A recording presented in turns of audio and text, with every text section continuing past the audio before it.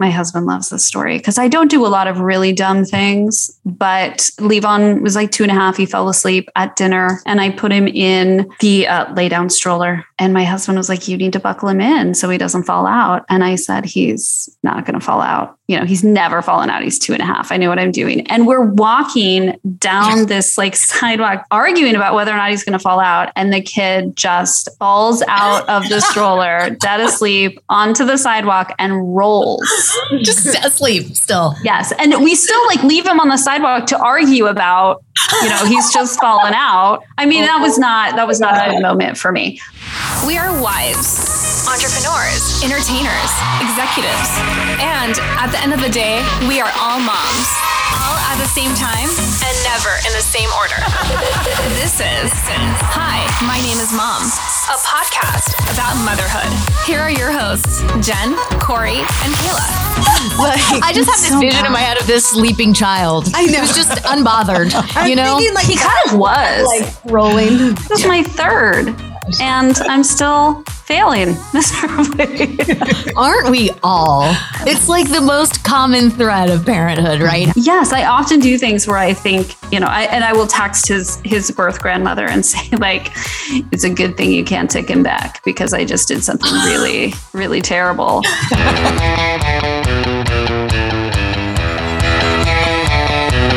Today on the podcast, we have Jessica Butler, who is the co-founder of Raise, which I have become so obsessed with this online magazine, this content. It aligns so much with what we're doing, which is community, inclusiveness, not being judgmental, understanding that there's a bunch of ways to parent. There's a bunch of ways to become a parent. So Jessica, thank you so much for talking to us today. Thank you for having me.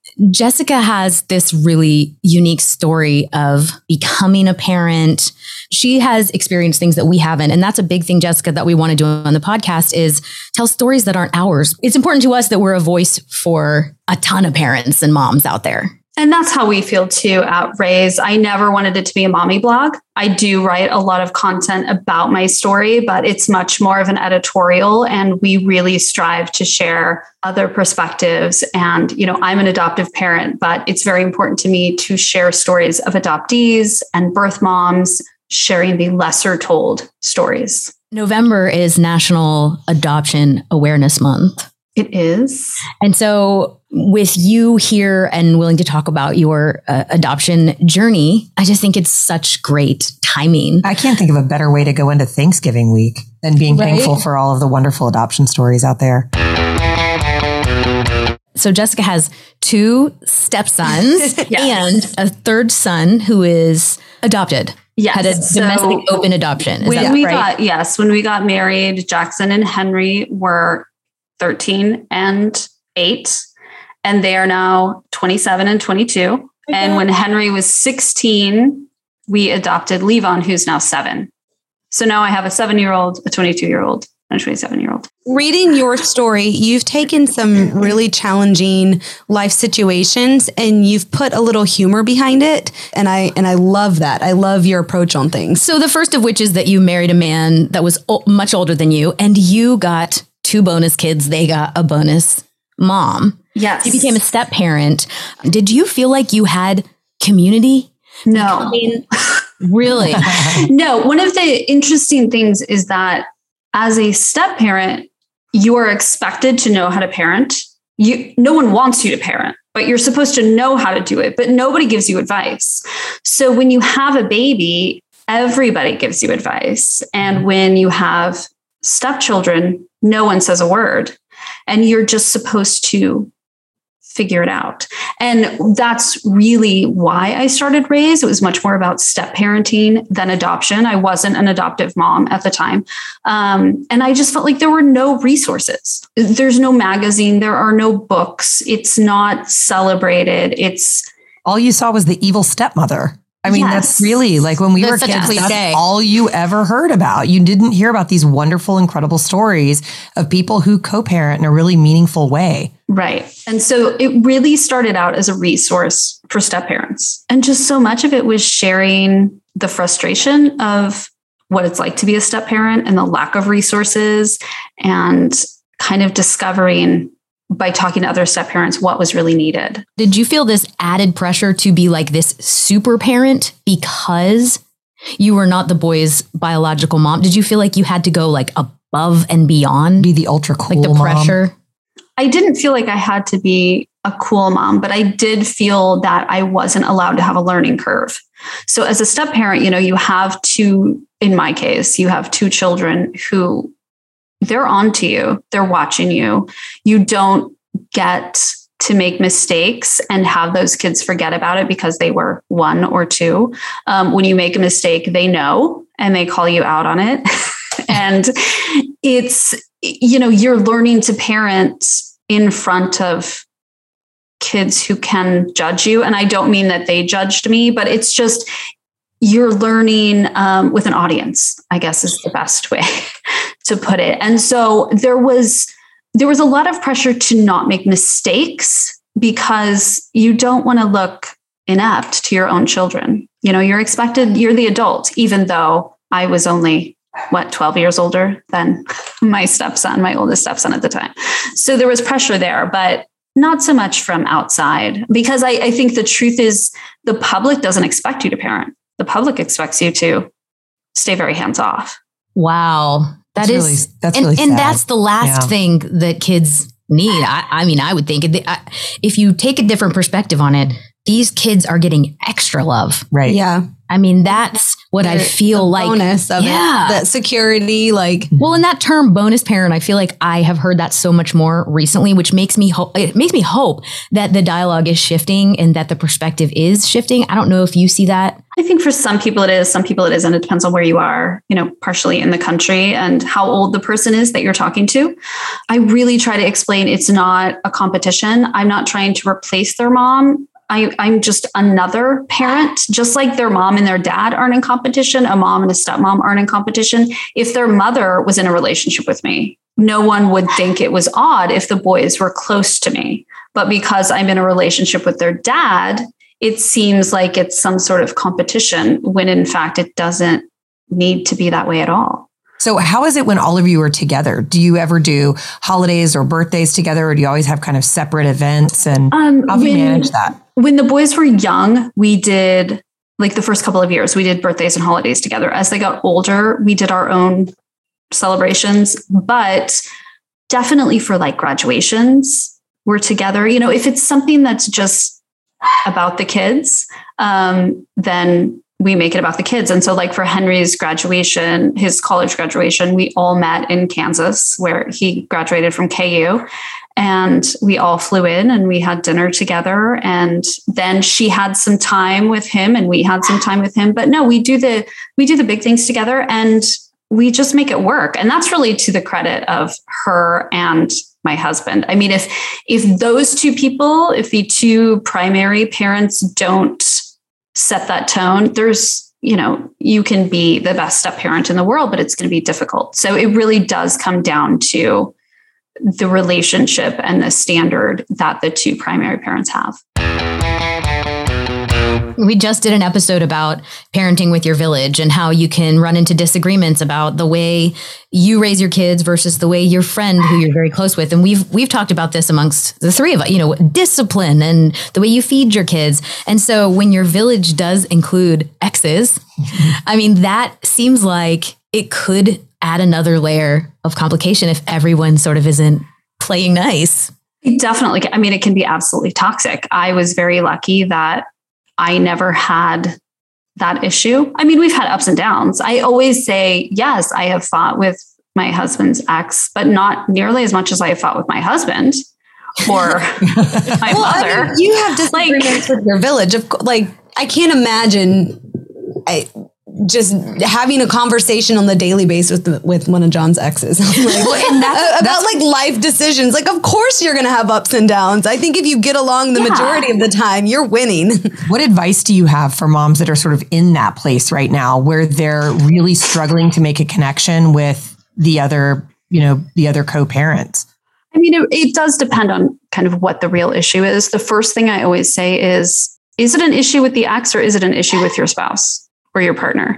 Because most of the time when I talk to people, it strikes me that this is really an issue you need to talk about with the person you're married to, not the other person. So that's a piece of advice, number one.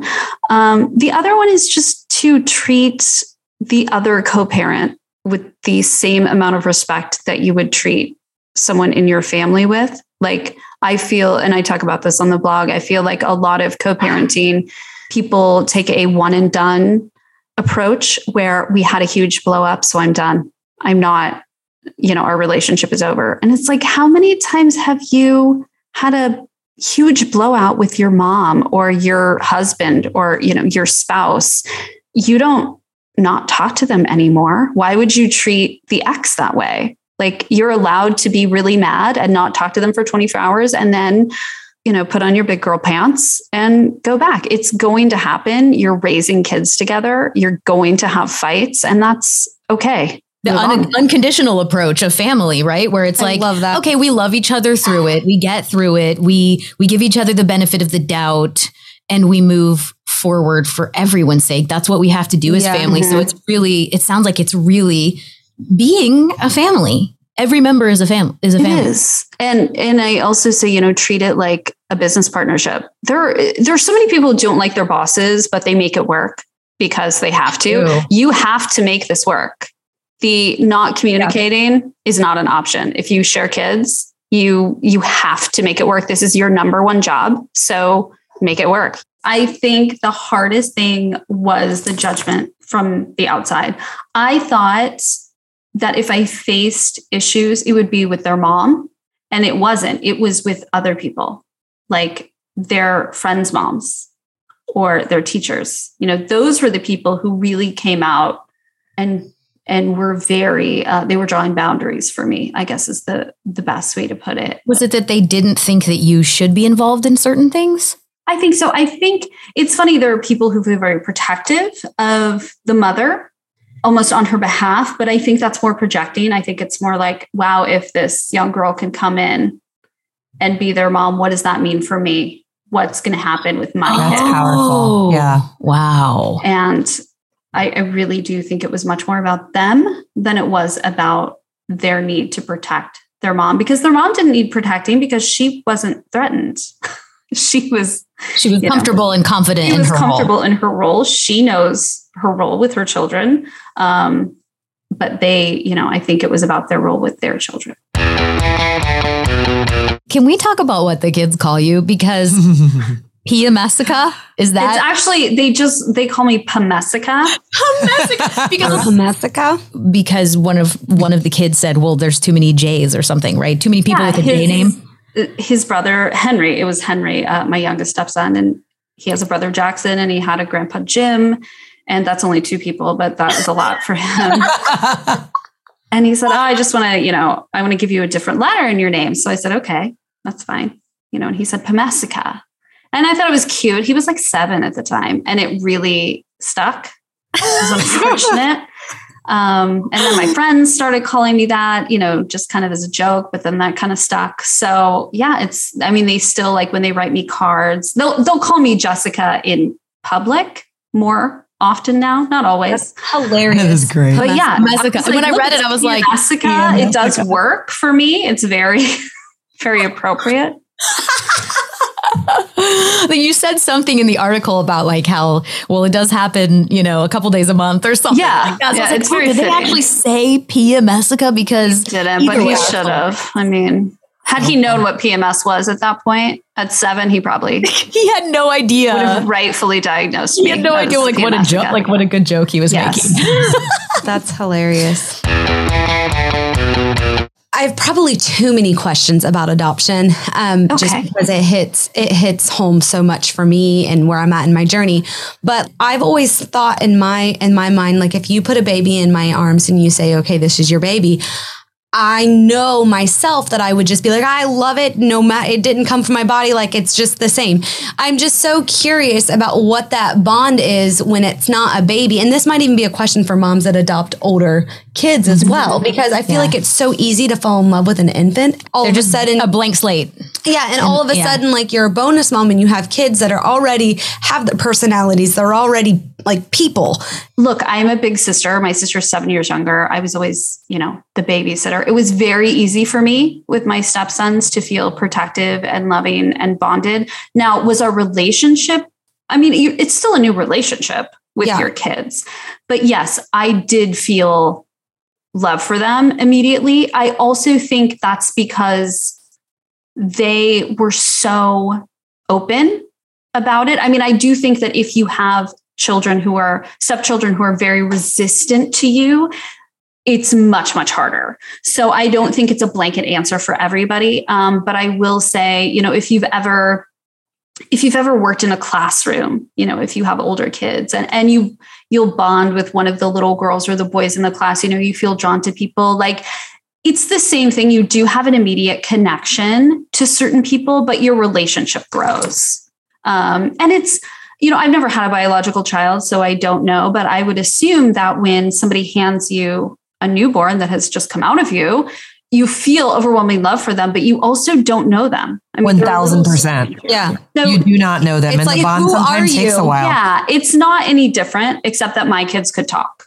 That's the only difference. That's fair. I love that. And it's true. I have friends who didn't feel bonded to their baby for 6 months. I know dads who didn't feel as bonded until the kids were significantly older. Yeah. I think it's different. I always say everyone. It's kind of like being a dad. I have to assume is, the way that my husband describes, like, well, I didn't carry Jackson and Henry. They came out. I didn't really know them. It took me a while. I think it's similar for some adoptive parents and step parents and foster parents.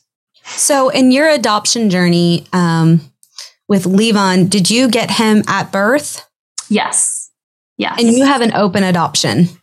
We have a semi-open adoption. So he has a relationship with his birth mother's grandparents. We're very close to them. I saw that you guys moved and you were excited about built-in grandparents.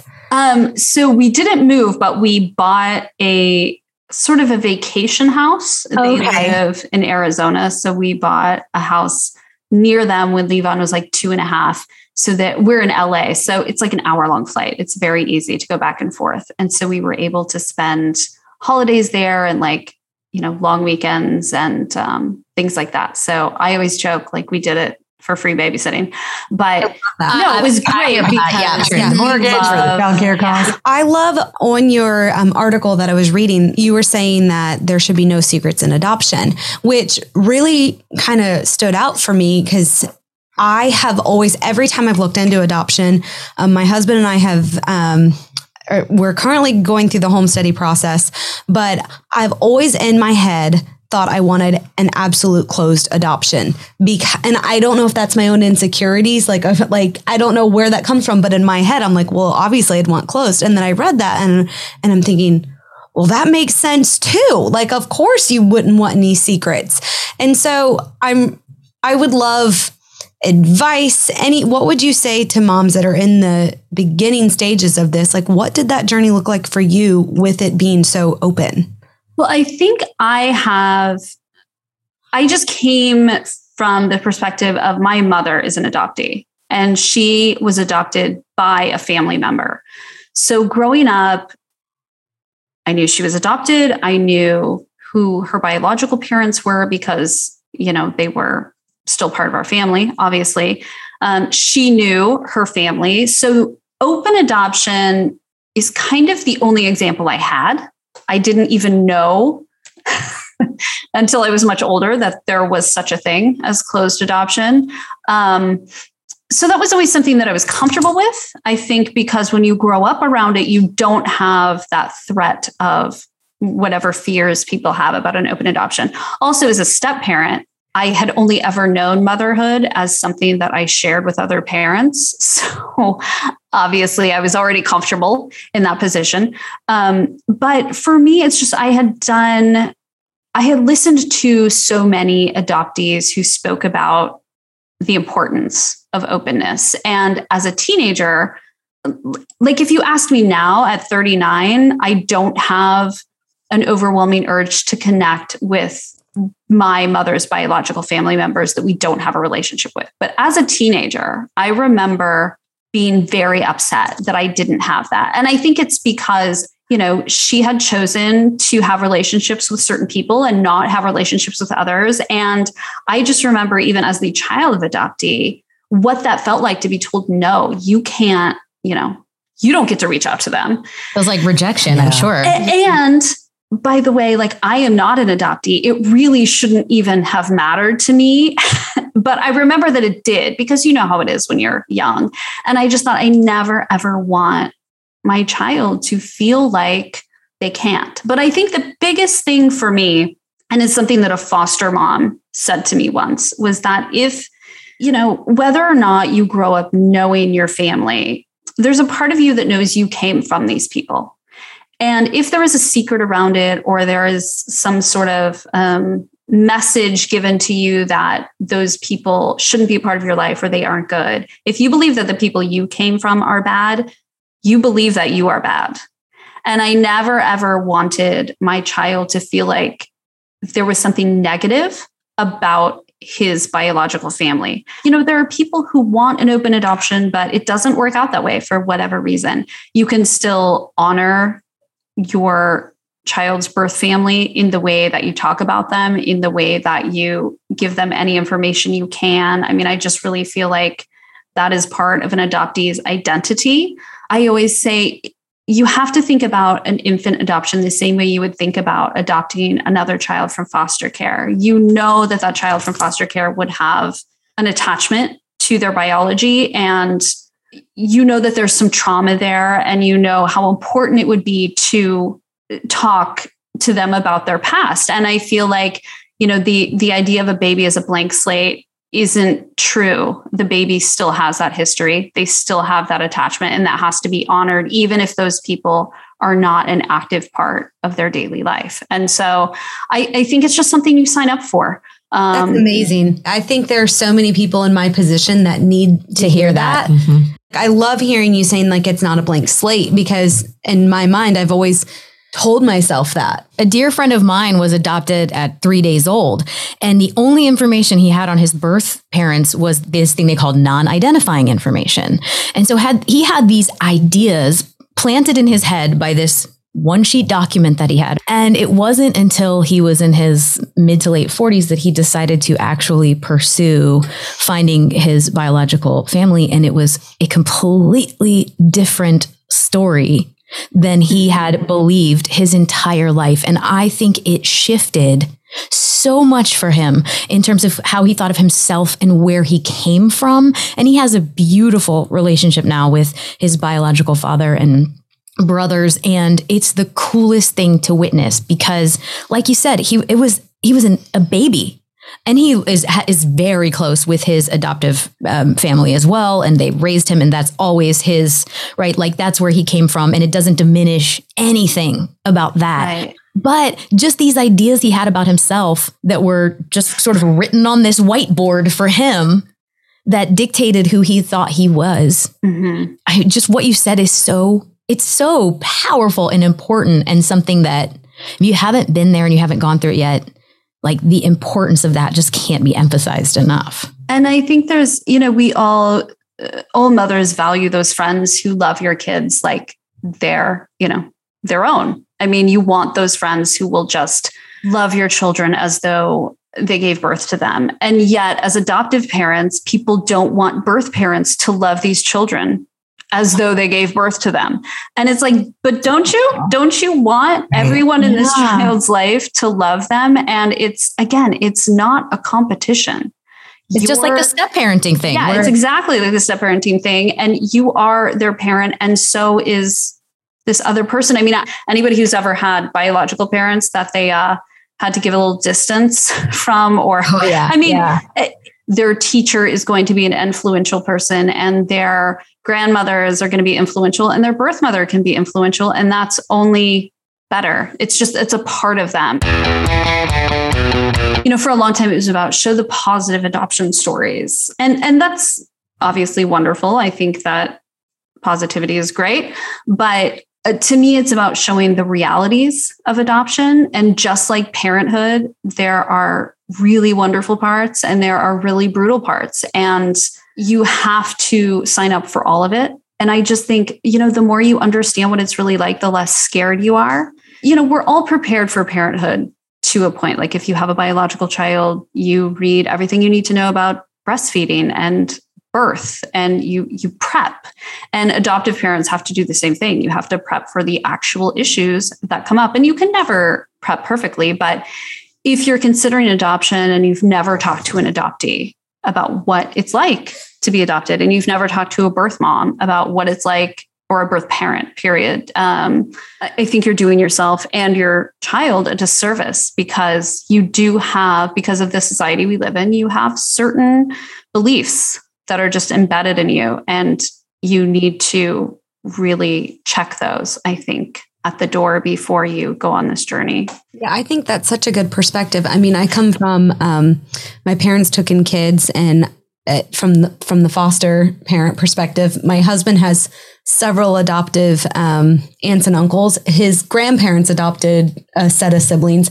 And so I love the idea of talking to birth moms, because I think our perspective has always been the outcome of the kids because of their, birth situations. And so I love your perspective on that. I would love to talk to a birth mother for Kayla too, because well, one of the things we've been talking about recently is we were talking about anxiety on the podcast last week, and postpartum anxiety and anxiety when you're fertility anxiety. And Kayla tends to feel like she's a pleaser. And so she tends to judge herself as a mom in ways that we don't. We think she's amazing and is the best kind of mom, but she judges herself. And I couldn't even say this. I'm so glad you brought this up. Yeah. Like I couldn't even say this. And one of the things I think is interesting about the adoption process is that in many situations, the birth parents are choosing the adoptive family. Yeah. And so for Kayla, I think it's important to... Do they like me? So what did that feel like for you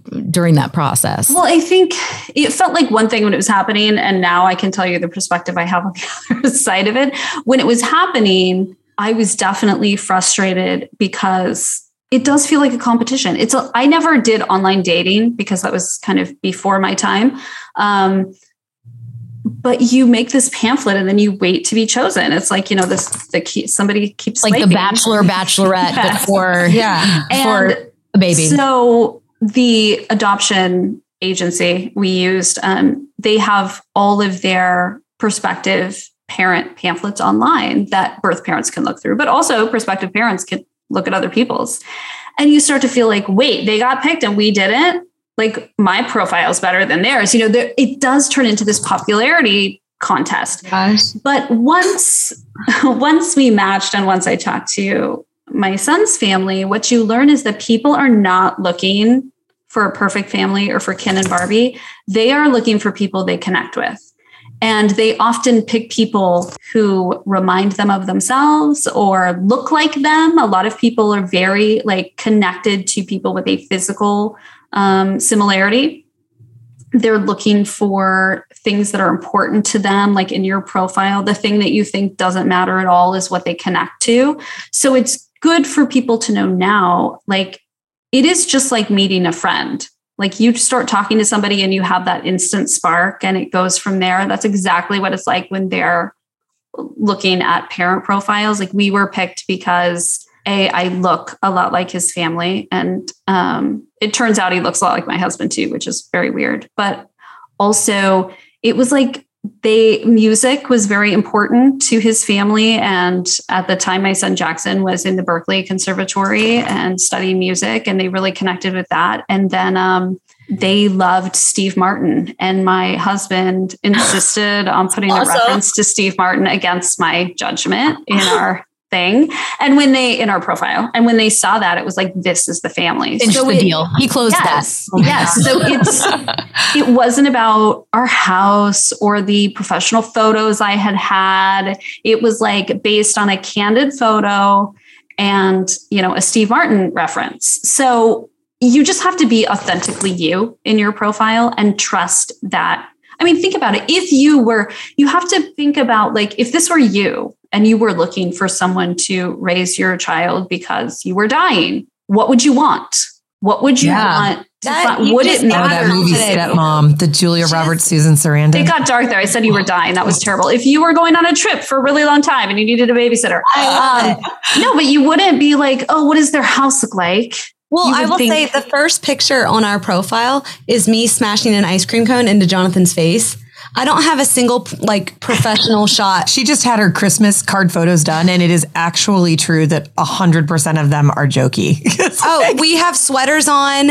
I'm nursing Loxley, and John has his arms like this on me. And someone's going to feel connected to you because of that. Weird. So I'm glad that you said that, because I was seeing everybody else's super polished ones, and I'm like, that's just not me. I'm not polished. My grammar is terrible. Like, that's us. That's you. Yeah.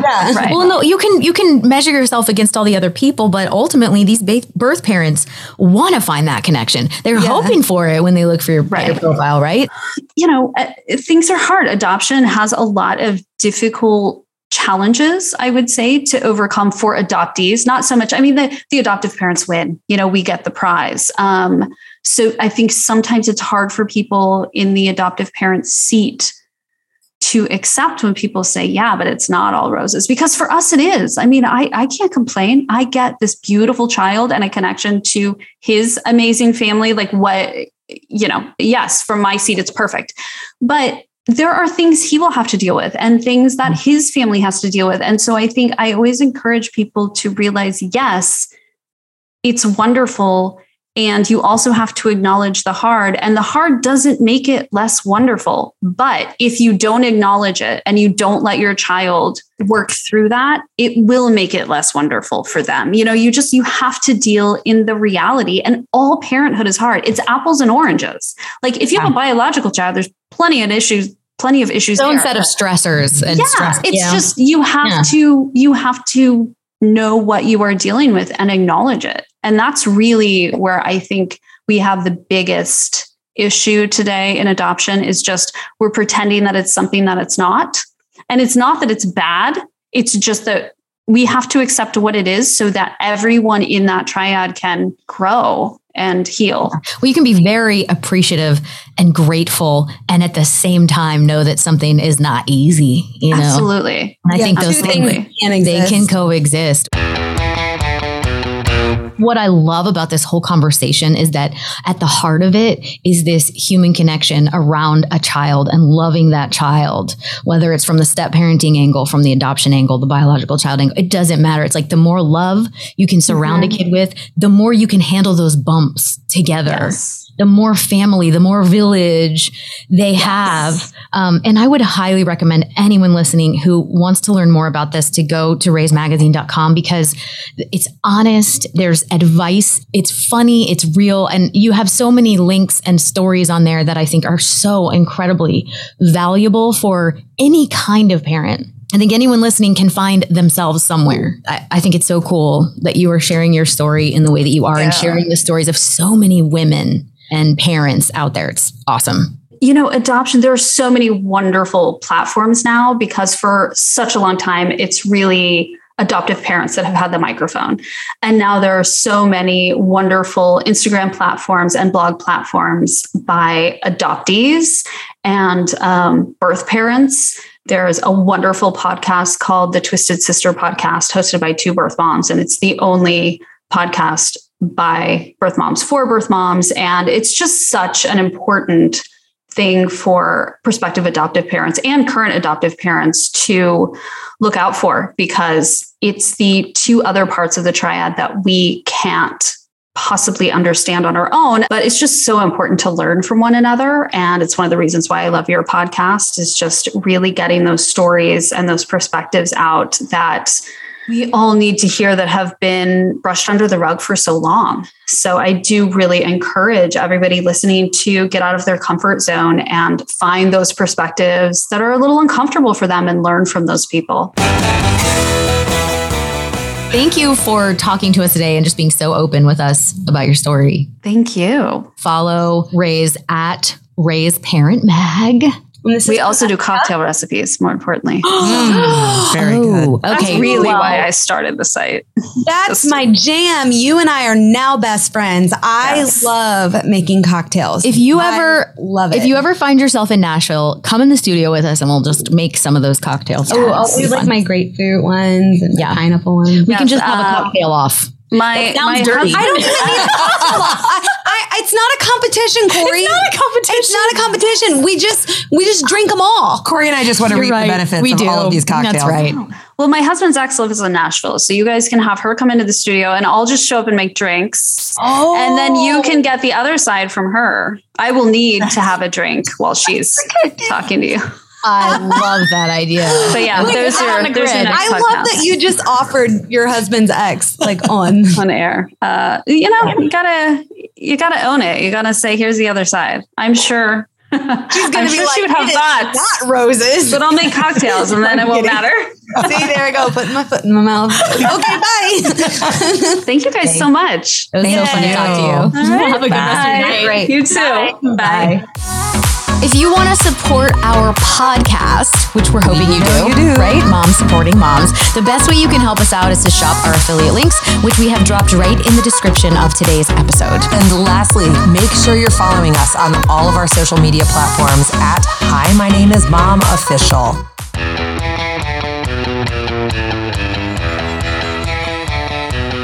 Your name is Mom.